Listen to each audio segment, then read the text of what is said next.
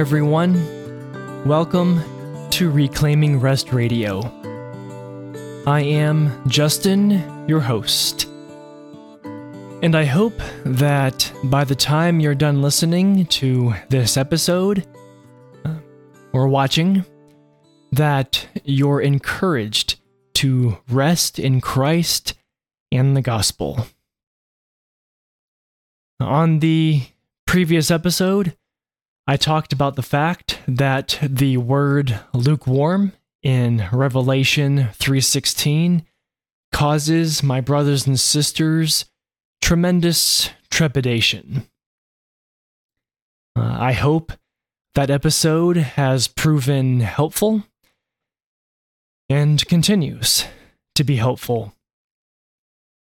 Today, I'm going to jump to the opposite end of the New Testament, the Gospel according to Matthew. And I'll park in chapter 7, which is the tail end of the Sermon on the Mount. My ultimate focus will be on verse 23, which contains the word depart. I think depart is another word in Scripture which causes my brothers and sisters tremendous trepidation. Perhaps even more than lukewarm. But as is the case with lukewarm, I believe that many people misunderstand what Jesus is communicating by his statement, "Depart from me."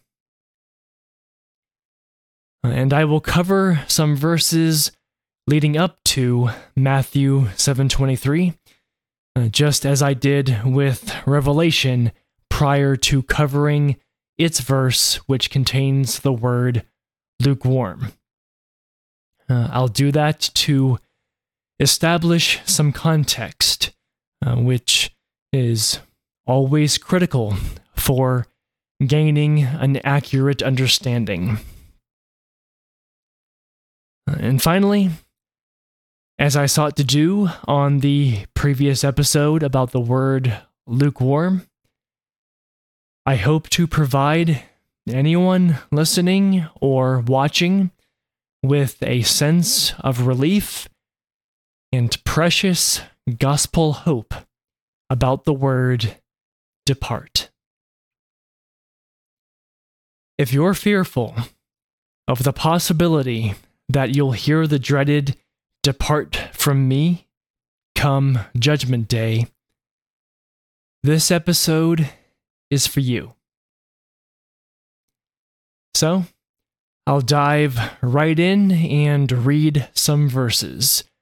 I'll start at 13. This is Matthew chapter 7. Enter through the narrow gate, for the gate is wide and the road broad that leads to destruction, and there are many who go through it. How narrow is the gate, and difficult the road that leads to life, and few find it.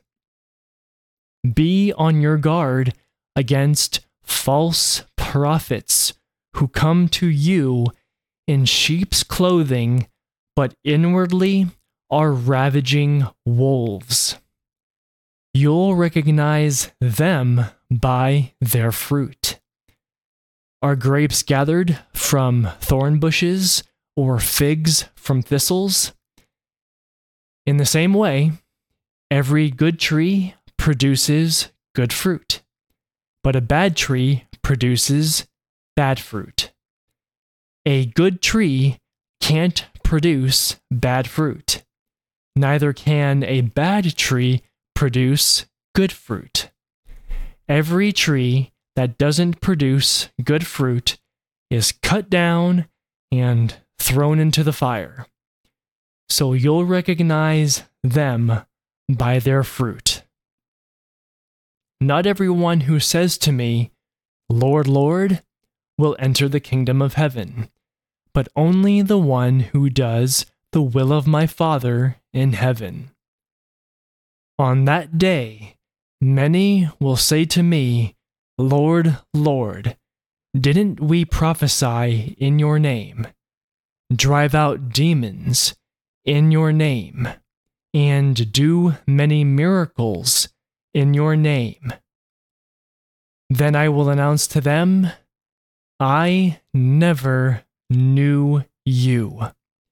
Depart from me, you lawbreakers.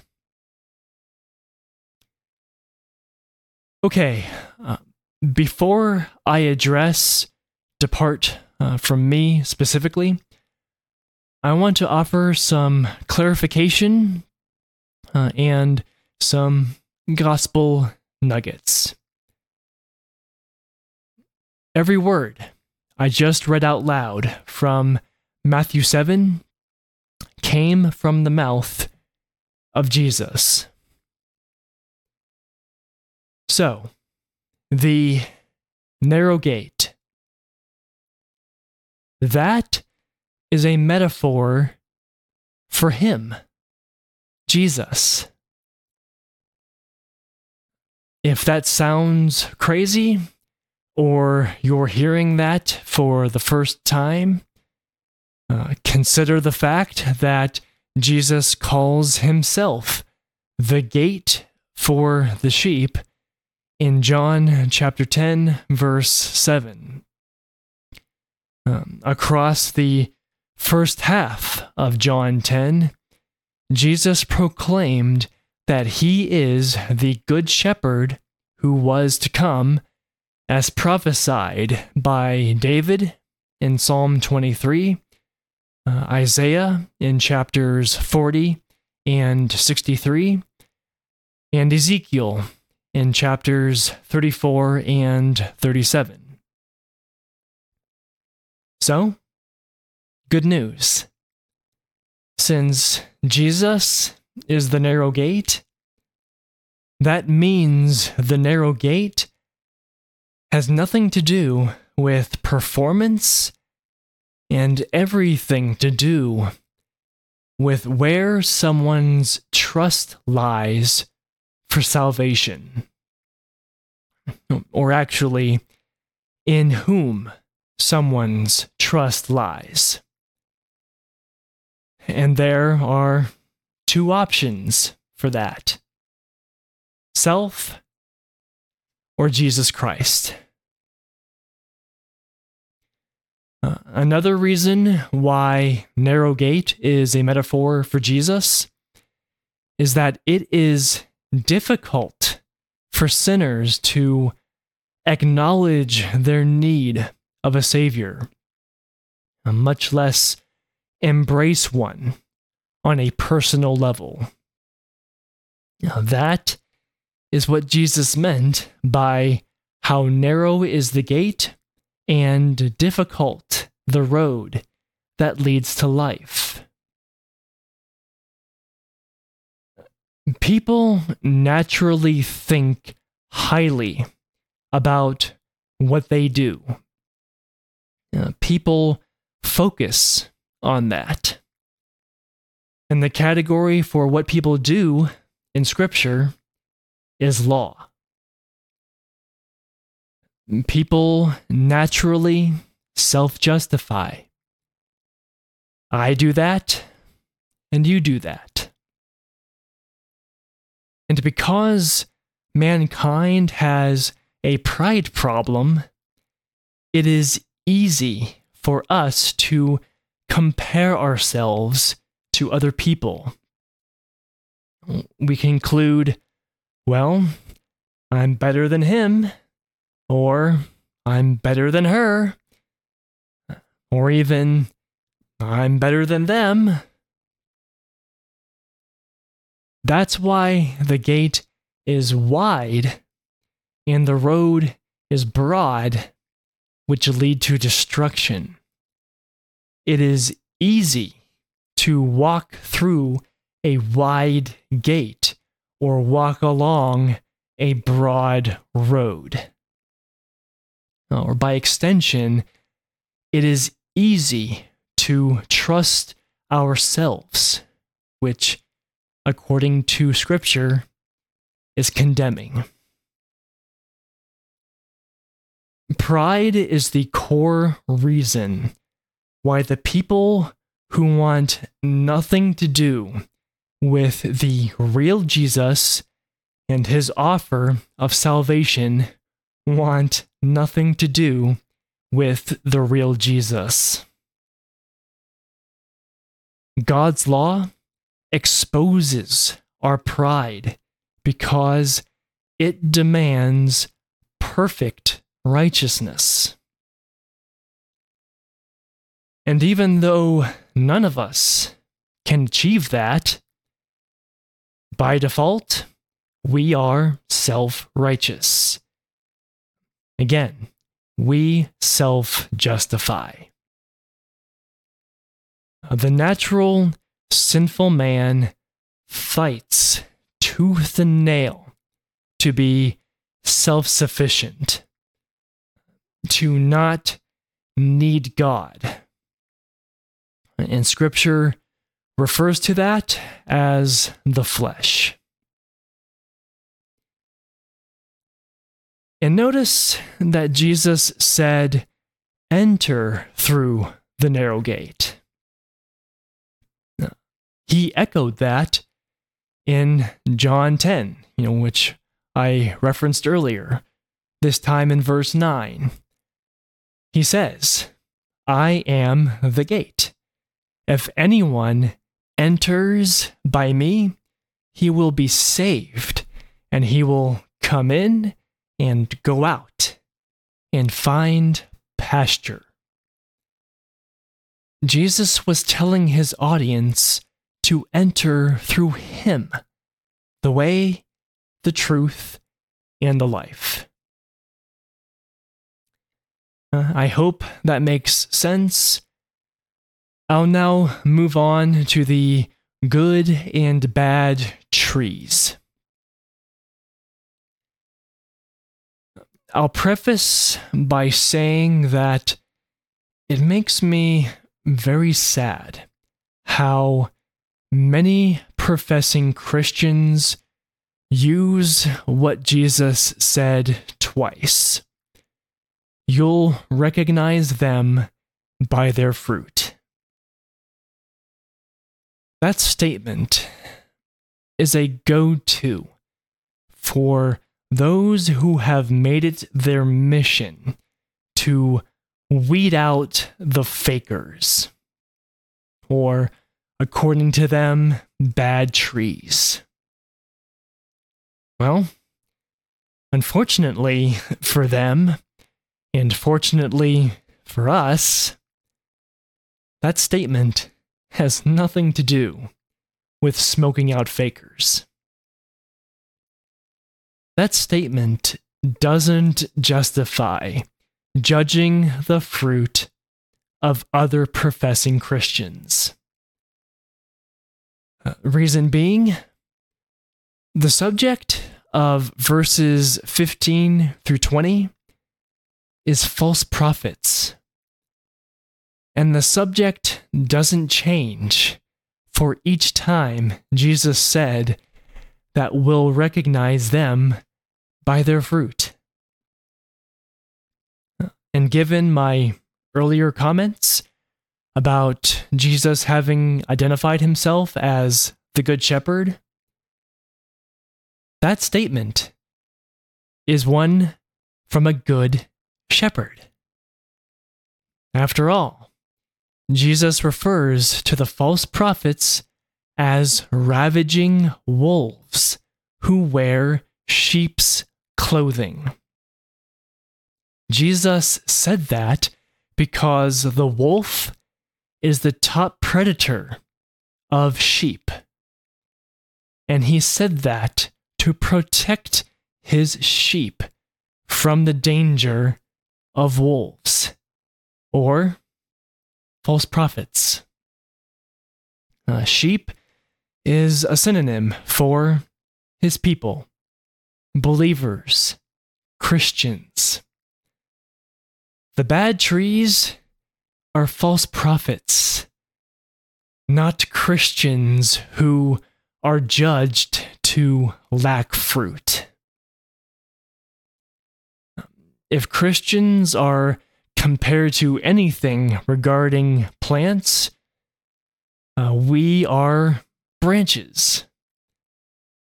And good news, we're grafted in the vine, who is Jesus Christ. So, how am I doing so far with my goal to provide relief and gospel hope? Anyway, that brings me to perhaps the even more dreaded verses, 21 through 23. Listener, viewer, has the subject changed? Nope, it still hasn't. That means the everyone who calls Jesus Lord, Lord are false prophets. And I think it's also valid to consider them unbelievers in general. And that's not an unreasonable assertion. After all, non-Christians call Jesus Lord all the time. Non-Christians did that during his days on earth. And, Jesus acknowledges that in Luke 6:46. Go ahead and look that up for yourselves. But non-Christians won't enter the kingdom of heaven. And we must not get tripped up by Jesus having said that who will enter the kingdom of heaven is only the one who does the will of my Father. I think people in general automatically associate the words do or does with action. So, what is the Father's will? Jesus tells us that in John 6:40. For this is the will of my Father, that everyone who sees the Son and believes in him will have eternal life, and I will raise him up on the last day. And believes in him, you can also read that as trust him, depend on him, whatever language similarly applies. Do false prophets see Jesus Christ and believe in him? No. Okay, keeping the train rolling, I find something else especially fascinating. Many professing Christians believe that Jesus will say, "Depart from me," to professing Christians who, in their estimation, didn't do enough or do well enough. But listen carefully.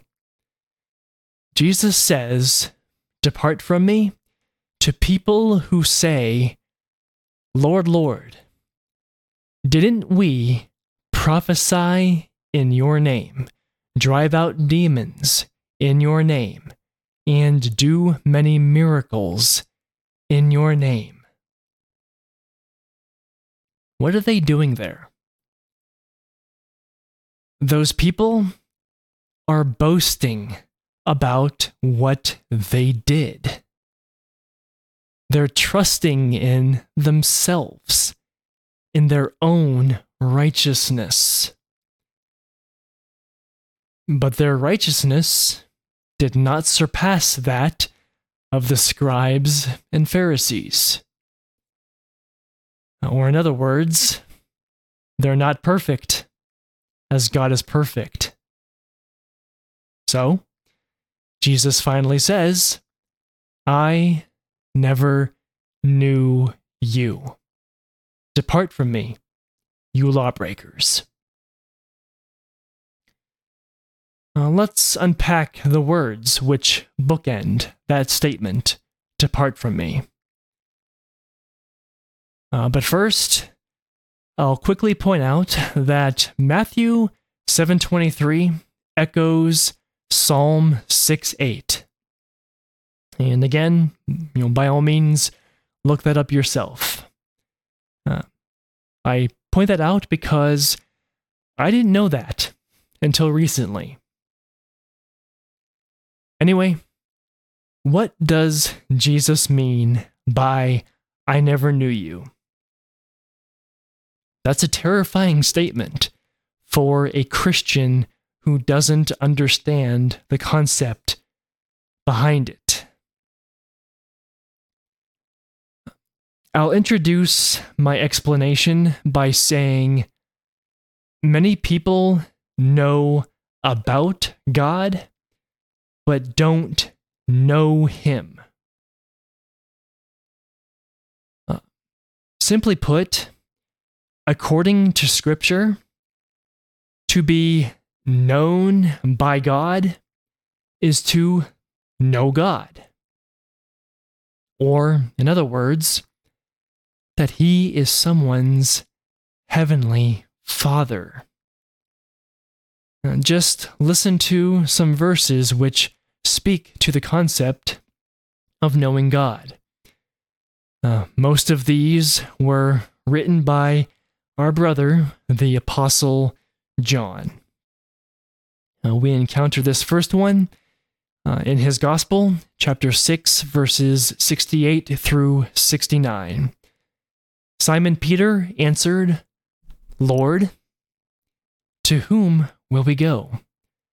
You have the words of eternal life. We have come to believe and know that you are the Holy One of God. Later in the book, chapter 17, verse 3, the high priestly prayer. This is eternal life, that they may know you, the only true God, and the one you have sent, Jesus Christ. Something from Paul in 1 Corinthians 8:3. But if anyone loves God, he is known by Him. And who loves God? As we return to our brother John, anyone upon whom God set His love first. The short and sweet verse 4:19, we love because He first loved us. Are we noticing a theme yet? Continuing. Also Paul, Galatians chapter 4, verses 8 through 9. But in the past, since you didn't know God, you were enslaved to things that by nature are not God's. But now, since you know God, or rather have become known by God, how can you turn back again to the weak and worthless elements? Do you want to be enslaved to them all over again? And then to John's epistle, his first one. Selections from chapter 4. This is 6a through b. We are from God. Anyone who knows God listens to us. And then 4:16. And we have come to know and to believe the love that God has for us. God is love, and the one who remains in love remains in God, and God remains in him. And then finally, the final chapter 5, verse 20. And we know that the Son of God has come and has given us understanding so that we may know the true one.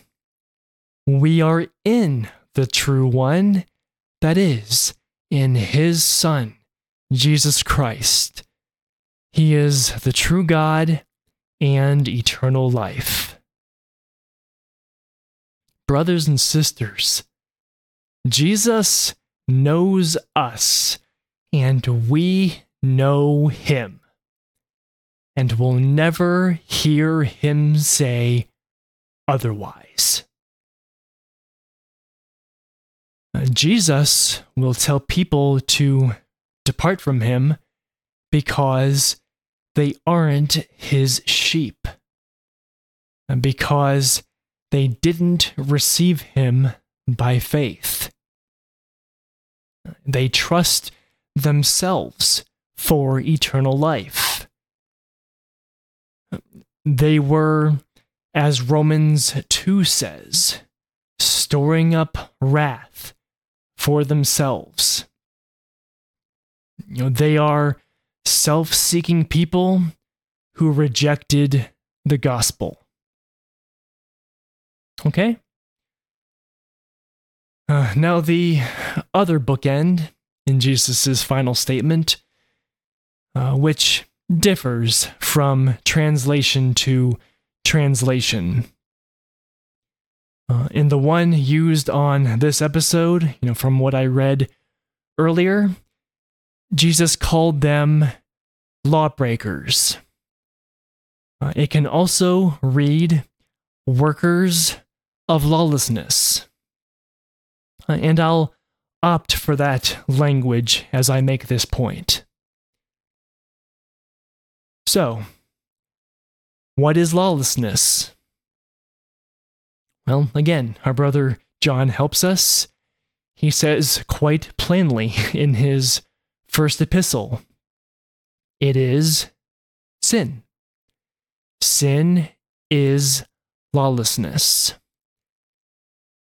And a synonym for sin is unbelief or rebellion against God. Who then are the workers of lawlessness? Well, they are people who operate in lifelong unbelief. Lifelong. That's key. They're people who walk according to the flesh. They do that. That is their life. They're people who are given over to wickedness. Believers are not given over to wickedness. And let's not be fooled. People like that can seem very moral. But Christianity isn't necessary for morality to exist. Christianity is necessary for dead sinners to be raised to new life. And that is what happens. So, what's the point?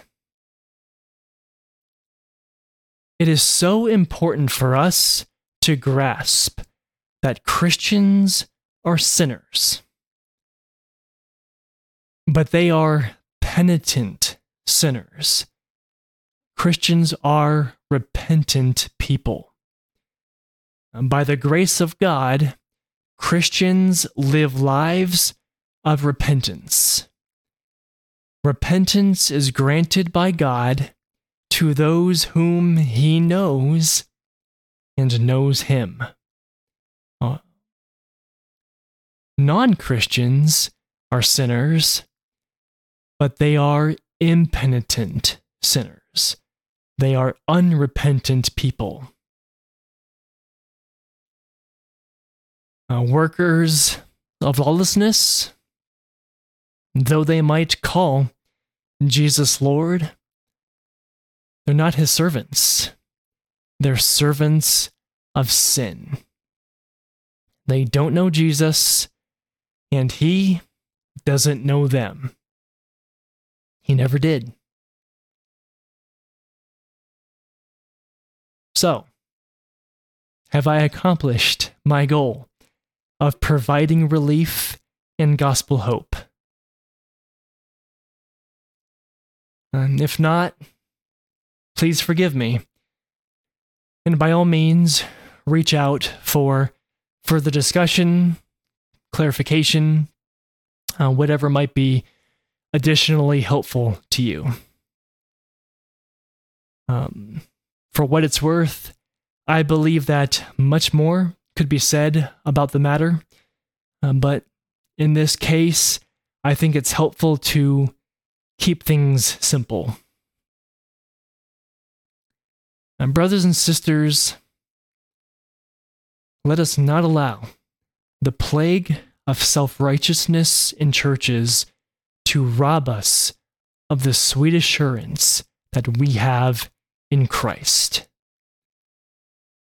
Let us not allow preaching on verses like Matthew 7:23, which is designed to smoke out fakers, to paralyze us with fear.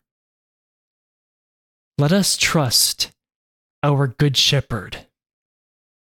Let us rest in Jesus Christ. We are united to him. We are his body. Jesus can't tell his body to depart. Let us look forward to Christ bringing us in to his kingdom. Let us look forward to hearing him say, "Well done, good and faithful servant."